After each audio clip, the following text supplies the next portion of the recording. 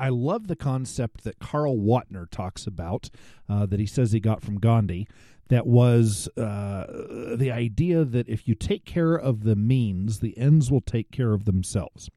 And that each day, each moment, each second we live, we should look at what's around us and make the best decision possible and do what is right.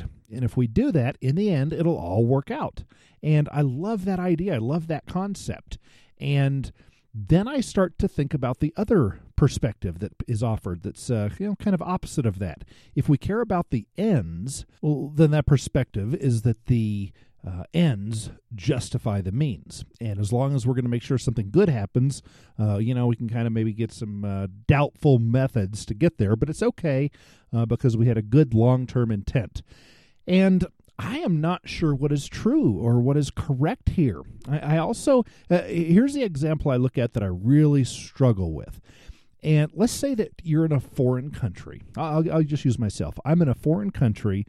I don't speak the language there. I'm alone, and I am in a part of town that is a long, long, long way away from any comfortable support structure.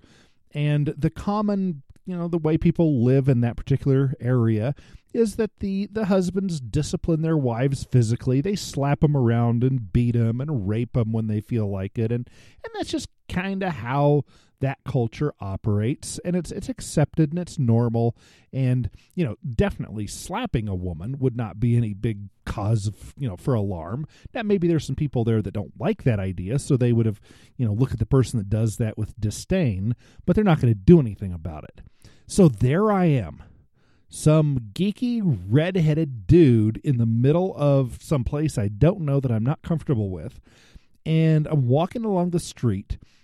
And I see some guy hanging out with half a dozen of his friends, and he slaps his wife, tells her to get inside and blah, blah, blah. What do I do? Well, I can tell you, if I was in an area that I was comfortable with, that I knew I had either other friends or the government or somebody to come and back me up, well, then I would go right over to that person and I would take care of some business, man to man. That's what I would do, because I'm a tough guy, I think. But maybe I'm not. If I'm really, truly a tough guy, and I think that I'm going to each second look around, and if I see an injustice taking place, I'm going to jump to it and take care of business. If that's really what I think, then why am I so worried about how things would end up? Well, preservation, personal preservation. I don't want to get my butt kicked or my head cut off or something.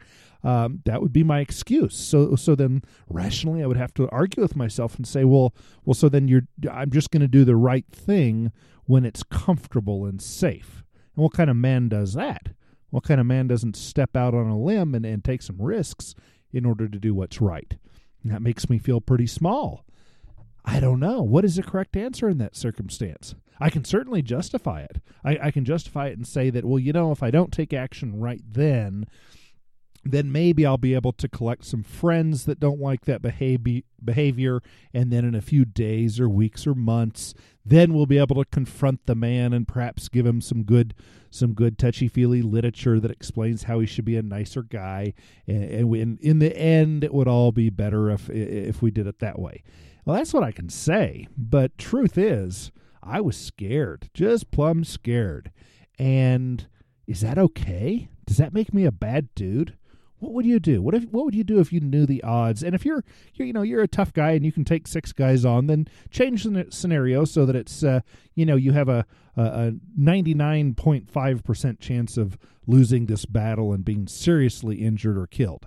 And what is the correct answer then? Do we sacrifice ourselves? Do we run into a burning building that is collapsing to save a baby when we know we have a very tiny chance of actually succeeding?